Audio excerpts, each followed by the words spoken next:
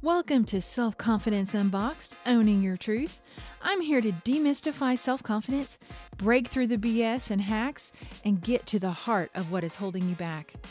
By owning and living your truth, you show up more confident, self-assured, empowered in your relationships, work, and life. But what if you can play bigger in your life, make an impact rather than just sitting on the sidelines, to get out of your own head and into your life? I'm your host, Angela Powell. Let's get started. Well, hello, and welcome back. I have a treat for you guys today. It is phenomenal. I have the best conversations with some of my coach friends, and I want to start sharing those conversations with you because every time that I end up talking with them, I'm like, damn, we should have recorded this. There was some good nuggets in there that were just mind-blowing or something to really kind of think about. And I wanted to be able to share that with you guys. It is phenomenal. And I would love to be able to hear what you have to say. So anyway, without further ado, this is Trisha Bolton. She lives in Australia, and she is a friend of mine that is also a coach. And we talk about fantastic things. So just take a listen, sit back, and just glean all the nuggets. Bye. So I'm just interested in if like that whole concept of rules are just arbitrary thoughts that we get to choose, Right. How did that like show up in your business? Sort of once you sort of acknowledged that that could be a possibility, Right. What changed for you in your business? It erased all the shoulds and have tos, and the pressure completely goes away. And what's amazing, so like during that process of understanding that, I was like, okay, yeah, that totally fits into, of course, I mean, she's confidence coach for coaches and I'm a confidence coach. And so everything she's been saying has been like just echoing things that I thought that I made up or that I came up with. And I'm like, oh, yeah. But I loved it because it's like the great unboxing that I have in my coaching, right? And just to realize that, okay, rules are arbitrary. It's like, oh, all of a sudden, the stigma, this, the power of these rules goes away. And it's not like anarchy, because that's what a lot of people go, well, if you don't follow rules, then it's not that. It's that you get the power to choose. You reclaim your agency. And that's how, like, you know, my sign back there, you are the fucking CEO of your life. The CEOs create the rules in their business. Yeah. And so that really helped. Just like, okay, how it showed up was the fact that like I could do my schedule. You know how I've been dealing with my schedule for years. All of a sudden, the guilt and the anxiety about my schedule with the salon and trying to fit the coaching in with that, I always was like, I still would like to have, you know, a set Tuesday, every Tuesday is at this time, just for ease. And however, looking at it with my 3-week rotation, not a problem. I'll do one-on-one coaching this week. The next week it's, you know, it's 2 pods. The next 2 weeks are pods, and then the same, and it's still consistent, but it's just 3 weeks out instead of every week.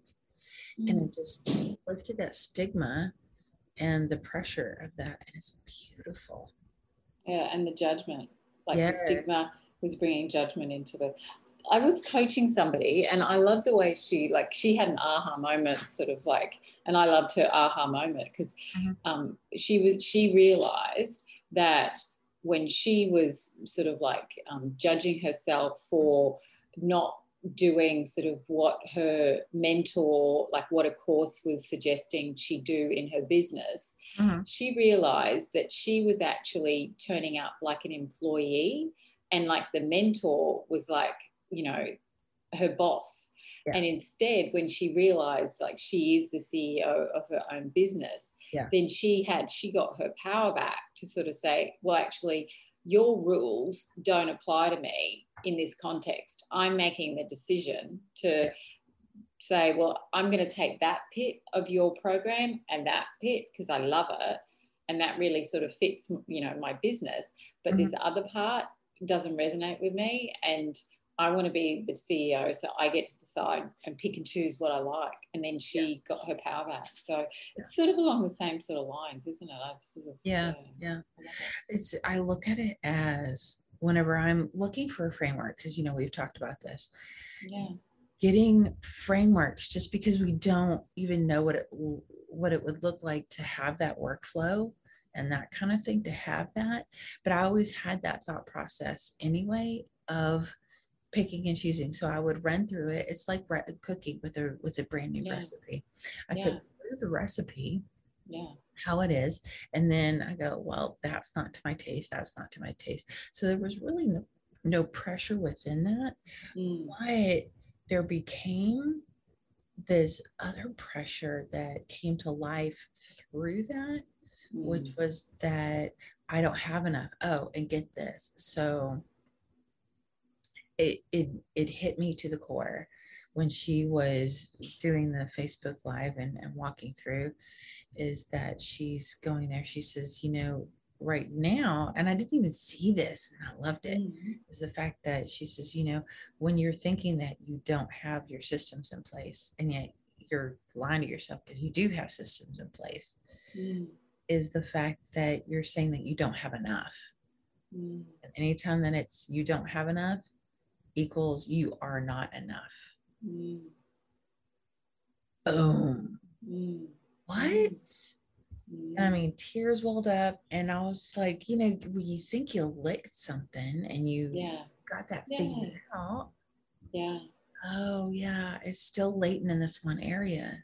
And it was a beautiful thing. Like, looking back on it, I didn't beat myself up. Because I immediately just started talking to the little girl inside, just like, but you are enough. Because there's no rules, and you get to create the rules, create the game, get to try everything out. It's okay. And all of a sudden this beautiful freedom came up, and just having it just like, oh, I get to choose. And there's been this so much empowerment within me that I'm just like, okay, even though I don't know what's going on in certain areas, I'm like, but I can choose. I can do this. It's the freedom that comes with being able to sort of think, I don't have to know as well. Like, I think that's what you started, or where she sort of started with, like, you know, we all put ourselves through so much drama and so much sort of torture, I think, in this early stage. Even though we know, like, we hear so many people sort of saying, we all sort of get caught up focusing on the how, and we sort of know intellectually we don't need to focus on the how, but then we end up focusing on the how. And that's where we sort of like, we say, like, we don't know the how. I don't know. You tell me the how. If you tell me the how, then I'll be fine, because then, you know, I can sort of. Easy button, you know, want the easy button. It was like, I was talking to a client yesterday, and she was talking about how she's ready to move on. And so she tells me that she wants me to teach her the how. So, well, the how is in, you know, your brain. And so I was recapping like the things. So in my coaching, I teach her mindset, and to be the watcher, and to be able to understand that. But then I give her tangible things to do. So like, write it down. Like, when a negative thought comes up, what feeling does that create? What does that have? And then, and all the thoughts around it, all the sister thoughts, so that you can see how the power of them is ganging up on them, and then you're choosing to believe that because you're constantly thinking about it. And so she's and she's brand new to the whole thought work thing, brand new. And so whenever I was telling her that, I was like, of course, you've been existing like this forever. She says, well, I don't have any thoughts. Oh no, sister, we all have thoughts. You have thoughts about everything that you do. You choose it every moment, and then you have an opinion about everything. And you have an opinion about yourself, and then you have an opinion about the thoughts about yourself. So, but hers has gone sort of like so subconscious. She's still starting that early stages of sort of becoming aware. And then so, once you become aware, it'll be like, boom, right? In your face. It'll be like thoughts. It's natural because from our childhood, we're taught the how.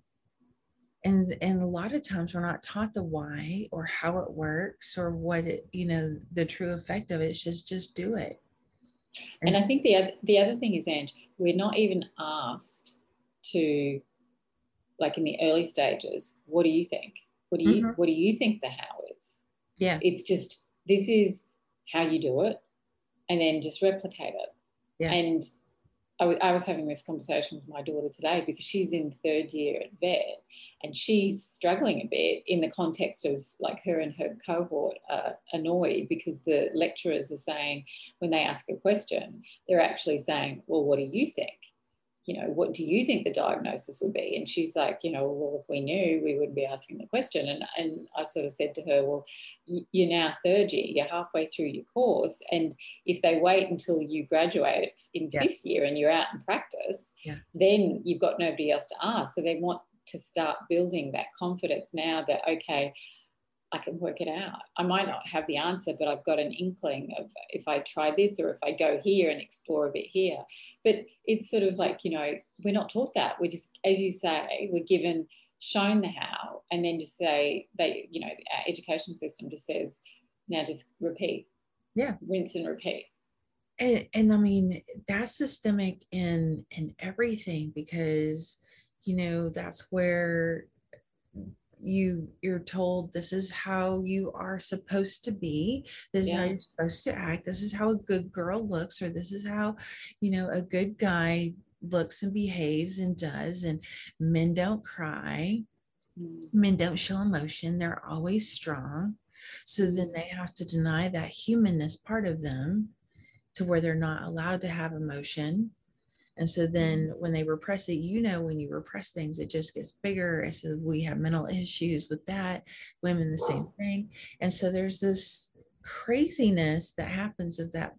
We're always taught the how, but we're not taught critical thinking. We're not taught to be at one with ourselves. And so now we're having this great revolution that's happening of being aware, being conscious of where we are, and that sort of thing. And so there is that, but there's so many people out there that it's just existing, and they're not even understanding, and they're like in the misery, they're in the misery. And circling back to, what we started off with, which was on rules. Yeah. I don't know if you've read, I suggested it to Teresa because last time I caught up with her. I read Martha Beck's new book. It's called Integrity, ironically. Oh, okay. Integrity. The name grabbed me. I just sort of thought, oh, okay, Integrity, I've got to read that. And it's very interesting. And the biggest thing sort of like, a big takeaway for me is sort of like just how much of those societal rules have set us up for so much sort of like, long-term sort of suffering that's completely under the radar because we've accepted these rules, like, pull it out of Amy Ladder's sort of like application of rules to your business and blow it out to your life. How many rules have we just sort of like accepted, whether or not it's as a female or whatever role we play, the fact that we've got roles, and we don't even question the rule. It's gone so subconscious that but we have all these thoughts about how we're not meeting those expectations. We're not meeting sort of like, you know, whatever the rule says that we're supposed to be doing. We're not following it to the letter, to the law, to, you know, 100%. And then, you know, so much of our pain and suffering comes from those jolly rules that when you stop and you question them, you're like, who said that's the type of parent that I have to be? Who said? Like, yeah. I agreed. I took the ticket. They handed out the ticket and I took it willingly. But I took it when I was like, you know, maybe 14 or 15. Then I didn't have the brain and the awareness or whatever. And I've just stayed on that bus for the last 40 years. Like, seriously? Yeah. Yeah. I'm starting to get off the bus, Ange. It's scary. Right? Because you're in a new part of town that you just, what? Yeah. I know. I'm the same thing. And a year ago, it was an inkling, and then it became really solid within me for the last 6 months that there needs to be a heart revolution to really change the heart equals identity of who we are, right? Yeah. And the revolution is completely challenging every freaking part of us, where to really unbox and like you said, get off the bus of these rules that have been told to us, and that we have to end up, you know, following those, because most of my life I felt like I never measured up.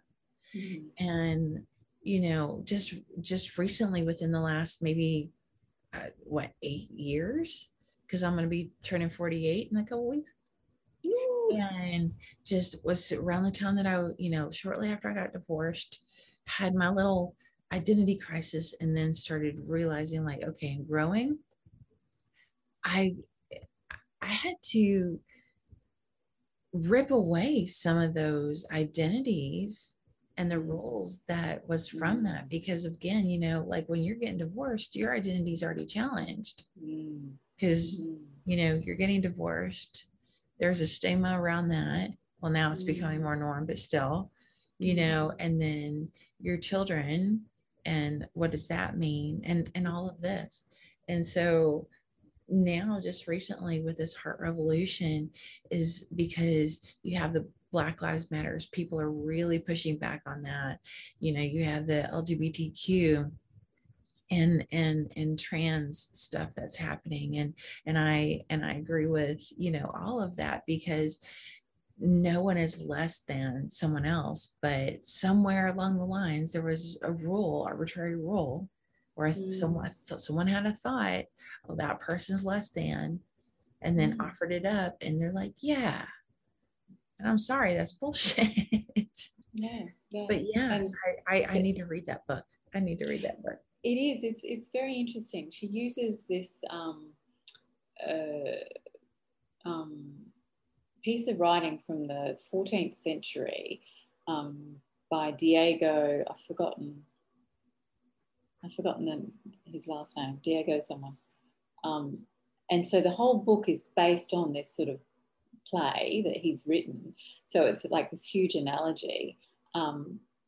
But it's very well written, and it's like she's got it in, like she sort of tells you the story of the play, and then sort of like interprets it and sort of applies it, and then she's actually given actual sort of exercises that you do throughout the book. So it's very hands-on, and it's all about, at the end of the day, sort of like leading an authentic life. And I think the biggest thing is sort of like, you know, when you talk about your heart revolution, sort of what comes to mind for me is what I have not realized. Like, again, you hear about it in theory, but to see it in practice, I think sort of the more people show up authentically in their life, the more we can do that, the more other people feel empowered to start thinking it's possible for them, or start asking questions of, why am I doing this when I don't really want to do this anymore? Or, okay, and you know, if she can do it, what can I do? And sort of stuff like that. And I think I've heard about that before, but sort of seeing it in practice, I think that's really how we can feed into, you know, practically your heart revolution. Thank you for joining me today. I really enjoy being able to connect with you. If this is something that resonated with you, then please do leave a comment down below on the podcast. Also, it helps me be able to reach more people. If there is someone that could be able to help with stepping out of the sidelines and into their life and growing some self-confidence, please do go ahead and share that. If you would like to be able to work one-on-one with me, go to angelapowell.com and be able to navigate through there and reach out to me there, or you can DM me at Angela Powell Coaching on Instagram and on Facebook. All right, guys, y'all have a great day and go forth and be awesome.